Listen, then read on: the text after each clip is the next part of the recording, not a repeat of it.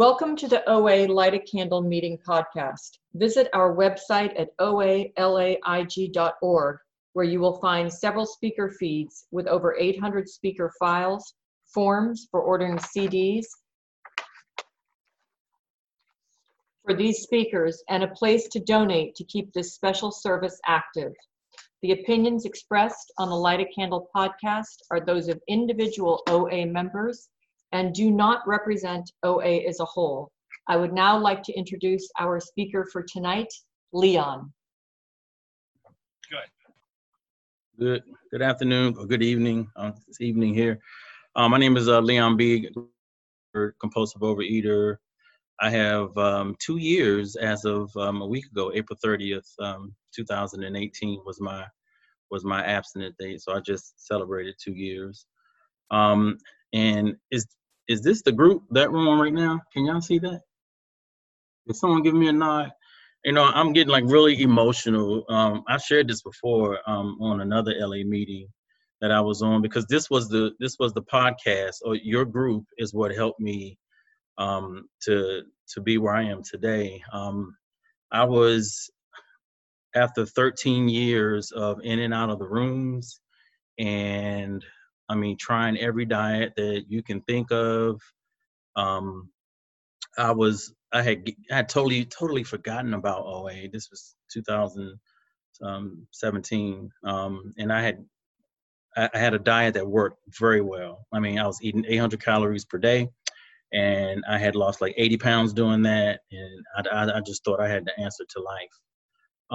And I came off of it for a little while just to see if I could go back to normal eating, and I commenced to gain weight. I mean, the disease kicked in like unlike ever before, and I couldn't see my way out of stopping eating. I just couldn't, and I had put on 50 pounds literally within probably 45 days. I was gaining weight so rapidly, and I was so depressed, and I did not know what to do. I had OA was not even on my radar anymore.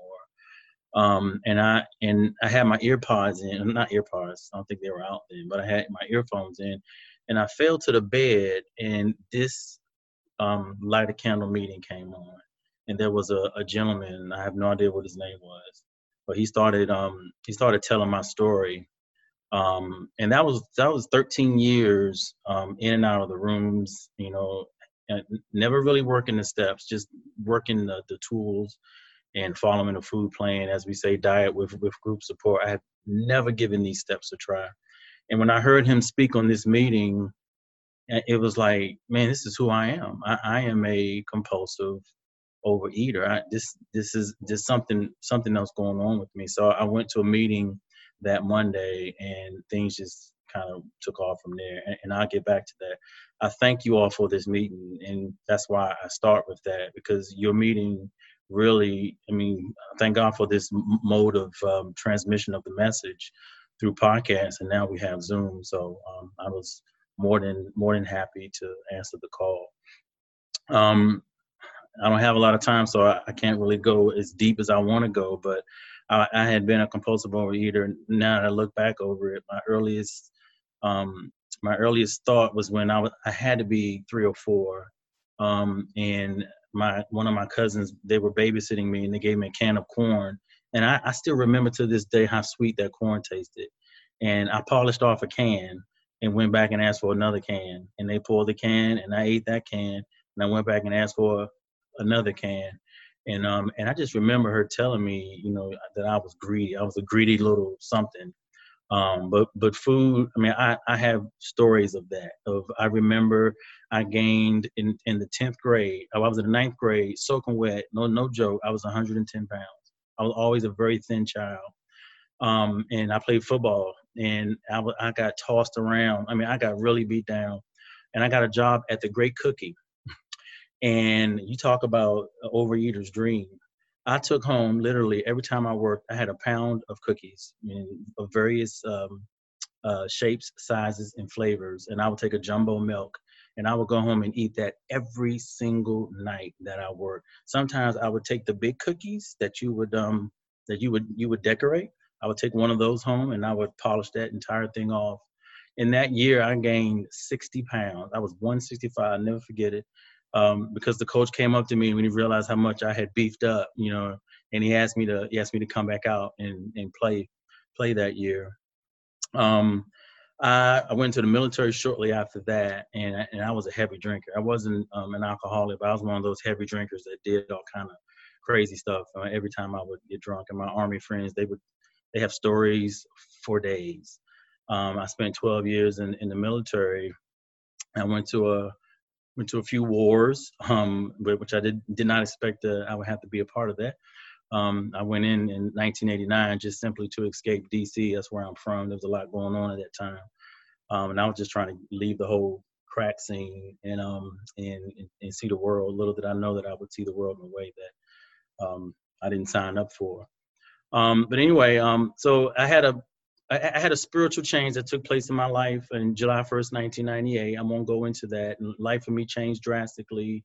I realized I was getting older. I wanted more out of life. And so I left the military and finished my education. I have a bachelor's in biology. And I'm not just saying that just to throw out. No, I'm telling you, I'm finna tell you my story. I got a 4-year degree in biology, signed up for medical school, took the MCAT, did well, got into med school, and was in my first year. And for some reason, I could not get through a study session without having to eat a certain substance that was at a gas station down the street. So much to the point in med school, you just study hours. I mean, 12 to 14 hours, you're just studying. And this food gave me such an effect. Now I understand. It gave me such an effect. I would have to stop what I was doing, stop my study sessions just to drive to the gas station. And it was a mixed bag of chocolate, nuts, and peanut. I don't know, I shouldn't say food. It was a mixed bag of assorted things. And I would eat that, and I would drink a Diet Coke. And then it just went from that bag to certain other foods. And I would have all these bags and cakes in the car. And I would try to throw it away before I got home. And my wife, she would clean out the car the next day, and she would hold up these wrappers like, what the heck are you doing? And I had no clue why I was eating, why I could not avoid the gas station after my study sessions. And I was way overweight. I mean, I was probably the heaviest person in my class. And we were in pharmacology, and my pharmacology instructor, we were talking about alcohol abuse and alcohol withdrawal, and we were talking about the abstinence syndrome, and he was saying the only real treatment for AA that's been successful are the 12 steps. And then he said that there were 12 steps for everything. He started rambling off different addictions. And when he got to food, that really sparked my interest. And I said, food, and then I Googled, that was at the time where we had laptops in class. This is 2005, I think. And I Googled food addiction programs, and OA popped up. And there was a meeting right down the street from the school. And so I walked in. And when I walked in, I saw no one that looked like me, not my gender, not my age, not my color, which didn't matter, and everyone was crying. That's all I remember. They were all crying. And they would end their shares with, but I didn't eat over it. And I was like, whatever they got going on up in there, this is not me. And but they did say something, which I still can't remember till this day, what attracted me to come back. But I went to a different meeting on the other side of town, and it was more of a diverse meeting. And there was actually a colleague there. He was my instructor, and he pulled me to the side, and he and I talked. He showed me some of his before and after, and he put me on he sponsored me, put me on a very strict diet, and I slimmed down to nothing in a short amount of time. And he tried to go through the steps with me. Got to the 4th step. He ended up going into relapse. He was in Chinese New Year or something and called me from China, told me he couldn't sponsor me anymore. And that started my whole trend of in and out of the rooms, on and off of diets, up and down with sponsors, but never really giving these steps a try. Because I was not really out of ideas, and I really felt like I could lose the weight another way. I could manage the weight another way. With me, it was all about weight. I hated, I was disgusted with how I looked. I was so ashamed to go anywhere with my wife. I was always putting myself down, saying how fat I was, how much I hated myself. My wife would tell me how handsome I was and I love you. And I just really thought that something was wrong with her to be in love with me. This was a constant motion. It's a constant motion every day. I would just make these gestures of wanting to just blow my brains out. I would never buy a gun because I knew that if I would become so fed up with myself that I would likely off myself. And I would lay on the couch at night, begging, asking God, please take this away, only to get up from my couch, to walk to my kitchen, walk to my pantry, stuff myself with food, to walk back to my couch, to lie down, to cry out and ask God to please take this away. And that was just a constant motion, couch to kitchen, couch to kitchen, couch to kitchen. I would pick fights with my wife because I knew if I did that, she would go to sleep and I would have the entire kitchen and living room all to myself, and I can sit up and binge all night. And I would always get to a point where I would near 260 and I wouldn't get on the scale anymore because I really didn't want to see myself way more than that. And so just to kind of speed along, this went on for 13 years. And I was involved in a really bad car accident where someone died trying to save myself and my family. And at the time, I was on that really strict diet. And I knew that I felt that I could always go back to that diet, which we know that never works. And so I was eating, and I had gained probably 40 pounds of the nearly 80 pounds I had lost, like that. And I was going up quickly, got up to 50. And I said, I don't know what's going on. After the accident, it really just set off some emotions. And I remember getting the case of, I don't care, I'm gonna eat whatever I want. And I just went to town. And so fast forward to the Light a Candle meeting. And when I tell you, my life was just, I mean, it was all about the hunt. It was all about food. It was all about me. My wife, I would never go to any places. I mean, it was just a really miserable 13 years that I can remember. I mean, even when I came out of this food fog, I didn't even know what type of person I was. I had to go back and ask my wife, how was I when you first met me? And she said, you were just so sweet and you were so patient and kind with me. And now, I mean, you've just become so angry over all of these years. Well, I went back into the rooms. This time, like I said, last house on the block, this time I was ready to give these steps a try. I had tried everything else and I was looking into weight loss surgery. But I've seen patients eat right through it. I've seen people eat right through it. And I said, that's going to be me. I'm going to eat right through it. There's no point in me even doing that to myself. I need to at least give these steps a try. And I met some people that introduced me to a phone meeting. And they said, call into this phone meeting, because I asked some of the women there to sponsor me. I was just looking for anybody. I said, will you sponsor me? And all of them were like, well, I don't really sponsor men, but I know of a meeting you can listen to. So I called into that meeting. I got a sponsor like that day, and he and I started working together. And he said, well, I'm gonna give you 48 hours. He said, well, I'm gonna give you 48 hours to get clean. Write down all of your foods you have troubles with, and make a true effort to stay away from them for the next 48 hours. Well, it was Boy Scout weekend, and I had to take my son to the Boy Scout camping. And I said, well, of course he needs to have snacks while he's out there. I ate every last one of them snacks. My son probably had one chip that day. And so that Sunday I came back and I called him. I said, well, I didn't get the 48. I ate at my son's camping trip. And he said, all right, well, let's start tomorrow. And I said, well, tomorrow's my birthday.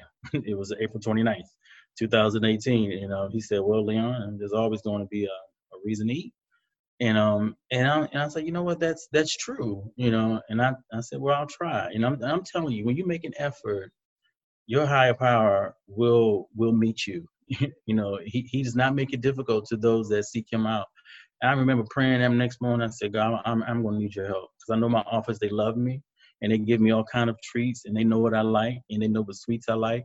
I used to hide chocolate chip cookies in my white coat. Who does that? Who walks around with a white coat full of cookies? Compulsive overeaters. And I went in the next day, and sure enough, they had it laid out for me. But the one thing they did do, they blocked my schedule for the afternoon, and because they know I like to go to the spa, and they gave me a spa afternoon. And so when they brought the cake out to cut, which was my favorite cake, I cut it and I left. So I made it through breakfast and I made it through lunch. And my son's a chef, and I told him exactly what I wanted for dinner. I told my wife, no cake, no sweets, no nothing. Just bring some fruit, and I'll be fine with that. And then exactly what we had, and that was my first day of abstinence. 48 hours later, we started working the steps, and I did whatever my sponsor told me to do. I know some people don't like this statement that, if you're ready, a monkey could sponsor you. For me, that was true because I was ready. And if you would have told me to stand on top of the mountains and do X, Y, and Z, I would have done it. But thank God he just told me to follow these simple steps, So we went, line for line, chapter by chapter, and we went pretty quickly. We did a chapter a day. We got to step 4. He turned me on to someone that teaches step 4 very well. Turned me on to the podcast. I listened to it. I took notes. I paused. I hit rewind. Took notes. Once I understood those columns, and I went to it. It gave me 72 hours to complete the inventory, which was always a problem for me. But once I got a clear understanding, and I think I was just in a different headspace. I was in a real, desperate, willing to do anything headspace. And so I did it. I was done within probably 48 hours. And I called him. I said, I'm done. He said, all right, you need to give it away. And I'm trying to think of all these people. I thought about my pastor, and I thought about many people because my sponsor lives in a different state. So I ended up calling an old friend of mine, and we sat for probably 3 or 4 hours. And if I had it to do over, I probably would have picked a compulsive overeater because he kept telling me I was being too hard on myself. And I kept saying, shut up, I got to get through this, So I gave my 5th step away. But let me tell you something about the 4th step, because that's when I got my release. I can truly say that the obsession was relieved at that point. I know they said most people, it happens around the 9th step promises. That's when you start to get I got mine at step 5, at step 4. And it was while I was going through that 4th column. I went down, I wrote down all the people that I was thinking about had these resentments, fears, and these sexual harms that I had done. And I went down what I had done to them, what they had done to me, how it affected me. But that 4th column for resentments, there was such a pattern. This is, you have to do this work. You have to get into these steps, because when I looked from my side of what I had done to these people, how I had got the ball in motion, I realized that I truly was the maker of all of my confusion. And at that point, I said, if I made this confusion, then I can fix this confusion. And if these steps can have opened up it just opened me up to a world that I had never even thought of, which was selfishness. I did not realize how selfish I was. And I said, I'm going to trudge on. And I did 5, 6, 7. I made out my list of folks, based off of my list of step 4. I went out, I made my amends, and then that's a whole nother podcast. When we got to step 10, he really slowed down, wanted to make sure I understood how to do a step 10 properly. So we probably stayed, about 5 or 6 days in that step. Same thing with step 11. He wanted to make sure I had a morning practice, I had an evening practice.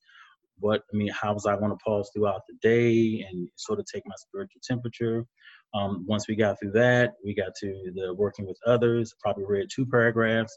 And then he told me, all right, you need to start sponsoring. And I was scared to death, but he was right there at my side to help me. And I did. And I'm telling you, if you don't sponsor, they say this, you can't keep it if you don't give it away. But your sponsors really keep you in the book.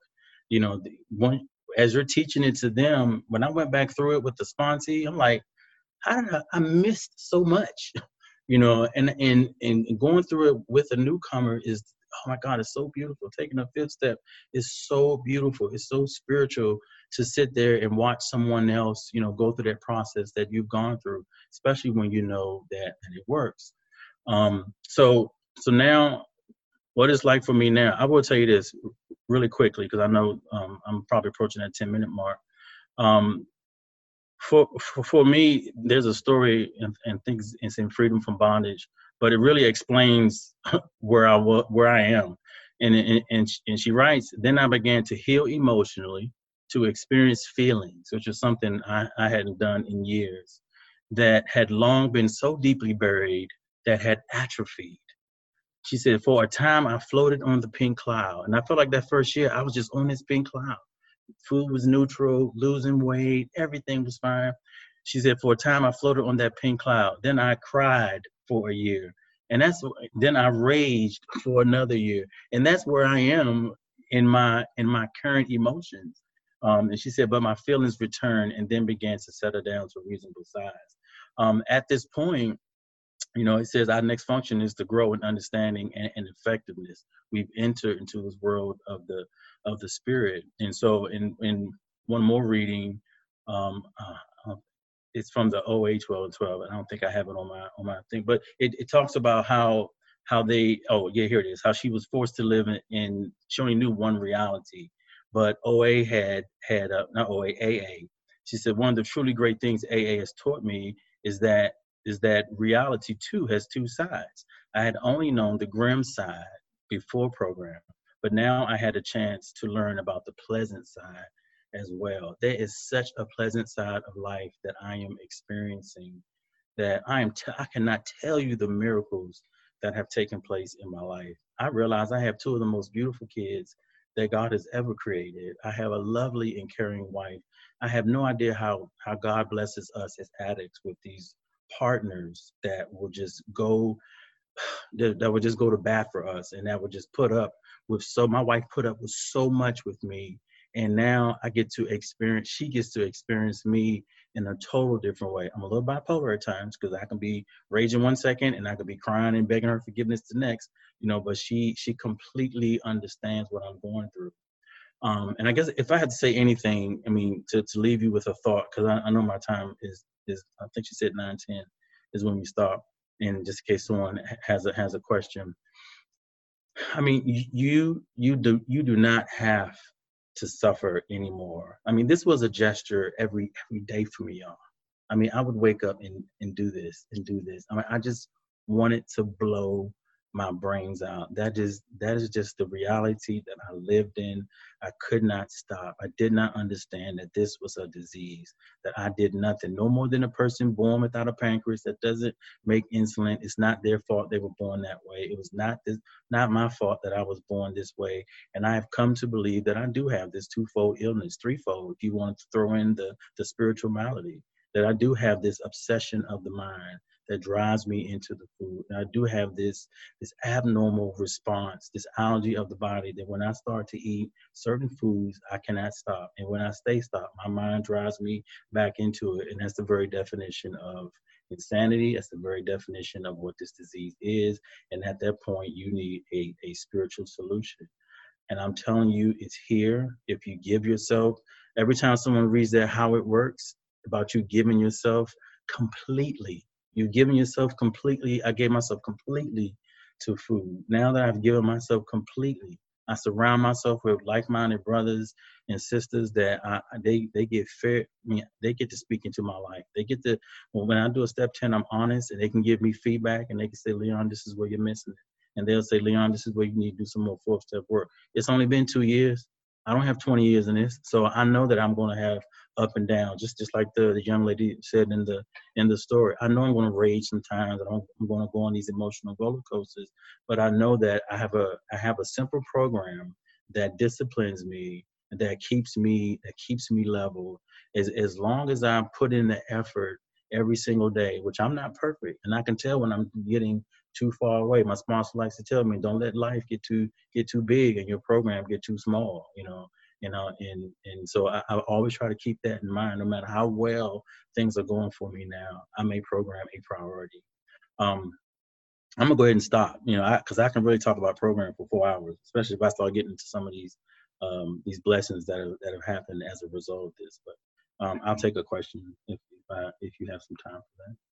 And I thank you so much for asking me to do this, and I pass. Thanks so much. If you would like to raise your hand in the participants, I will call on you. Deanna, please. Hi, Leon. Thanks so much for your share. Can you talk a little bit about your steps 2 and 3 experience, like where you had got your concept of a higher power from, and what the process of surrender looked like for you? Well, I mean, I was born a church boy. My mama not church boy. She made me go to church. I mean, I didn't want to go to church, but she would make me go to church. So I always had this belief in God. I did not have the belief that God could take this away.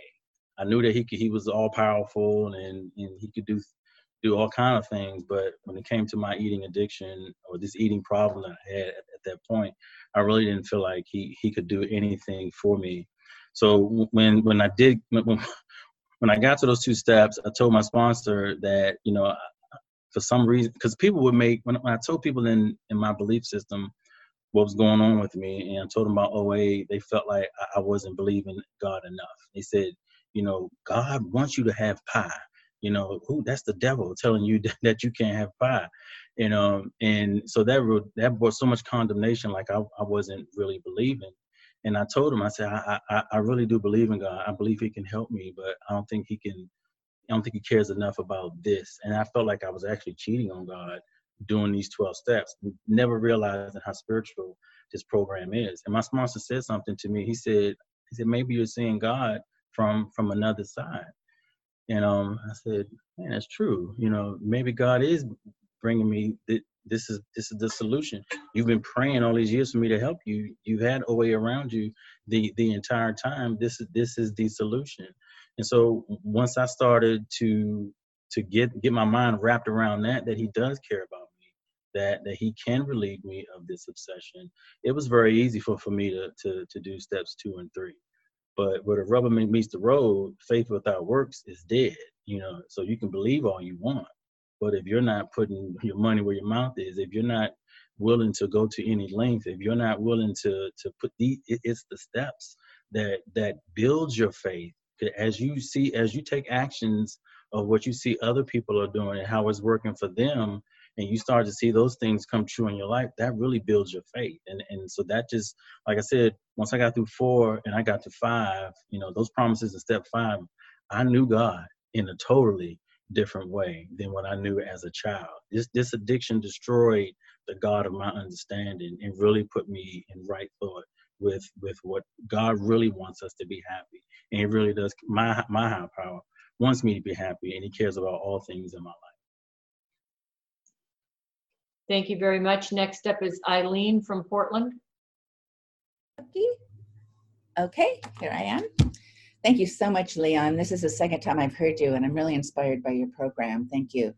Well, I love how you talked about your higher power. Do you ever falter in your belief in your higher power? And then I have another question that's sort of off the subject, but if you feel rage, what do you actually do when you start feeling rage? What do you do? Okay. Thank you. Do I falter in my belief? When I take my eyes off of my higher power, my whole life, falls apart. When I'm not getting up in the morning and divorcing myself of dishonesty, self-seeking, and self-pity, if I'm not getting my mind in the right mindset, if I'm not having this effective mind that the 11-step promises us, then I'm going to have some problems. I firmly believe in God. I firmly believe in my higher power. I firmly believe in this program, and I firmly believe that if you give yourself completely to these steps, your life, you will recover, and you will have those promises that they talk about in the book. My belief is that this program works. It isn't. It's me. I'm the one that takes my eyes off the prize sometimes. When things get to going, a little well in my life, and and I may skip out on my nighttime review, and so I don't perfectly do things every single night, but the majority of the nights I am doing my nighttime review. But as far as my belief in my higher power faltering, no. I just lost my father-in-law to COVID. I loved him dearly, and I believe that things happen, and God doesn't, cause bad things to happen. And I believe that he was in New York, and he was in the wrong place and at the wrong time, and it happened to him. It didn't shake my belief in God. I know where he's going once he left here, and it really gave me some comfort to believe that. What do I do when I rage? I reach out, and I try to walk away. I had a fight with my wife one time. I didn't even fight. She had said something, and I just walked away because I felt the rage building up. And I went out, and I was sitting out front, and she came out, and she was sort of like kind of pushing me on. And I said, I came out here because I didn't want to argue, and I didn't want to start a fight. And it's like it brought so much condemnation towards her, because my natural response is to go back at her, and she could really see that the program was working. And I, like I said, I have a great tribe that I get in touch with, and one of those young ladies told me, she said, bite your lip until it bleeds, and you pray until it bleeds. But whatever you do, you don't rage. Now, that's not to say that, I mean, this is flesh. This thing will get out of hand. I am a human, but I am much more aware. Like that nighttime review question to ask you, did you think about yourself? Most of the time, I'm always thinking about myself. But now I am aware that I'm thinking so much about myself, and I try to force my thoughts onto to helping others. So no, when I rage, you bite your lip, you pray, walk away, or I pick up the phone. I have no problem calling the people in my tribe to talk me off of the ledge. You got to be open, though. You got to be honest. So this program is all about open and honesty. Thank you so much. Next up is Lauren. Hi, I'm Lauren, compulsive overeater, and I'm wondering about how you define your abstinence, and like, I don't know if you've kind of covered this, but like what your routine is in a day with like your rituals in the morning and stuff. Well, I have a fireplace that I love to plop down in front of. It's kind of cold in South Carolina right now. It's 50. It's probably less than 50 degrees now. I'm not sure what's going on in May, but anyway, I have a fireplace that I flop down in front of. I love to meditate, and I cannot do it long. I mean, I've gotten up to maybe 5 minutes of totally clearing my mind. I do pray. I'm a man that loves to pray, and I believe in prayer. I believe it changes attitude. I believe it changes situations that I can't change. As a part of me communicating with my higher power and putting those things in his hands. I'm a huge believer. And for some reason, this mental blank spot works with the steps, because I forget step 11. I cannot quote that. Some people can quote it start to finish. Every time I read the morning step 11, I see something different, and I try to find one thing to focus on. And the main thing in step 11 is trying to make you a new person every morning. It's trying to get you out of yourself. And so I love to read step 11. I love to read for today. And I have a daily devotion. Now, I don't do all that every morning because I have children and I have to go to work. So I have a shorter version during the week, and I have a longer version on the weekends. I do pause. I do have a group of people that I talk to if I have to. I talk to my sponsor every night. I do my nighttime review on the OA app. And how do I define my abstinence? I don't want to get into food plans, but my struggle was sugar and like high fatty foods. And so I don't eat those, and I'm telling you, this is the second birthday I've had. Last birthday, they made me a cake. They took watermelon, shaped it into a cake, and decorated. On the outside, they put fat-free whipped cream, but I wiped that off, and I just had the fruit. This year, they put in front of me a cake. They know I used to tear down some carrot cake, and it looked like a carrot cake. And this thing is sitting around me, and everyone's telling me, "You're gonna eat that cake." I said, "I ain't eating this cake. You already know I'm not gonna eat no cake. You're gonna eat this cake." I said, "I'm not gonna eat this cake."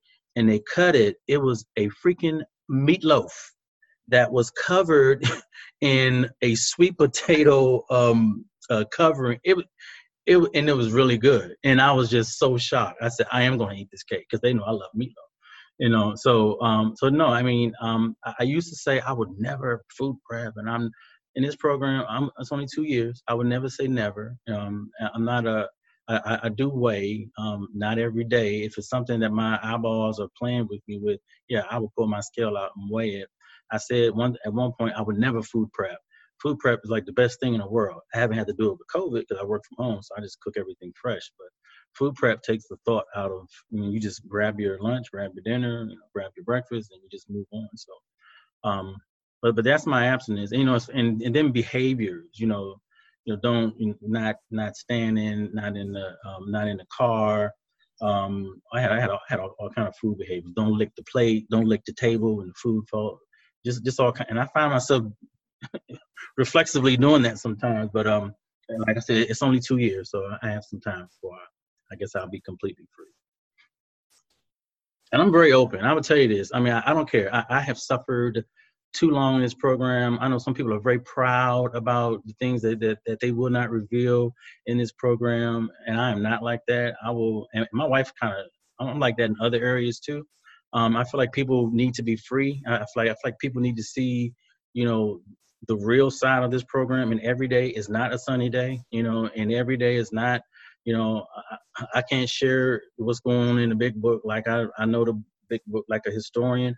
I can only share with you my experience, and it hasn't always been roses. But I will tell you that there's a wonderful side to this life, but it's not always perfect. But if you ever call me, I will be very open and honest with you about anything, especially my past and things that even things I'm going through right now in the program. I mean, every day is not perfect. Thank you very much. Next up is Nancy D. Hi, Leon. Thank you so much for your share. I heard you once before. It was great. I have a question. Do you ever find yourself getting too like hyper vigilant, too heavy? And if you do, what do you do to lighten up?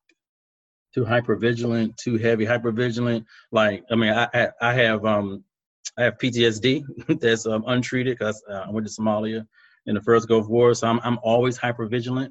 So, so are you?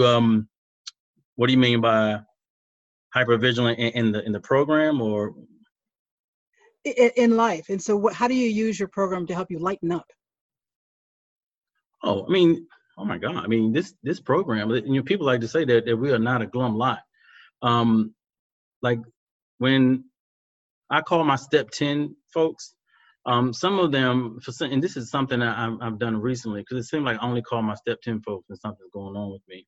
And then in the OA, my OA family is my family. I've never revealed so much of myself to complete strangers before, and they totally get me. You know, so to lighten up, I like things like this. I'm very honest, you know, and when I pick up the phone to call them, sometimes I'm calling them just to see how they're doing. I have no 10th step to go through. Who are you? How are you? How long you been married? How many children do you got? What do you like to do? You know, because I want to get to know these people outside the rooms. You know, of course, you know, we try to keep things within program, but my step 10 tribe of folks, man, I love them. I mean, I do. I mean, they are everything to me, and I know that I could pick up the phone anytime I feel myself, you know, taking life too seriously or taking things too seriously. I mean, I can pick up the phone and call them. I have a great sponsor who's always a phone call away, and he's full of information and he's full of program, and he's a very wise fella. And I love to have fun. I mean, the other side of this life is when you're not heavy and you're not wanting to sit in the chair all day. I get out with my kids. I'm riding bikes with them. You know, I have fallen like 12 times since this whole COVID thing, riding through hills and jumping little mounds I used to jump when I was 12 and 13. So, I mean, no, I'm living life. I got a basketball court put in for my son. We go out there and play basketball against each other. So the freedom that comes with this life. I mean, like in the reading, I'm learning how to live this good side of reality.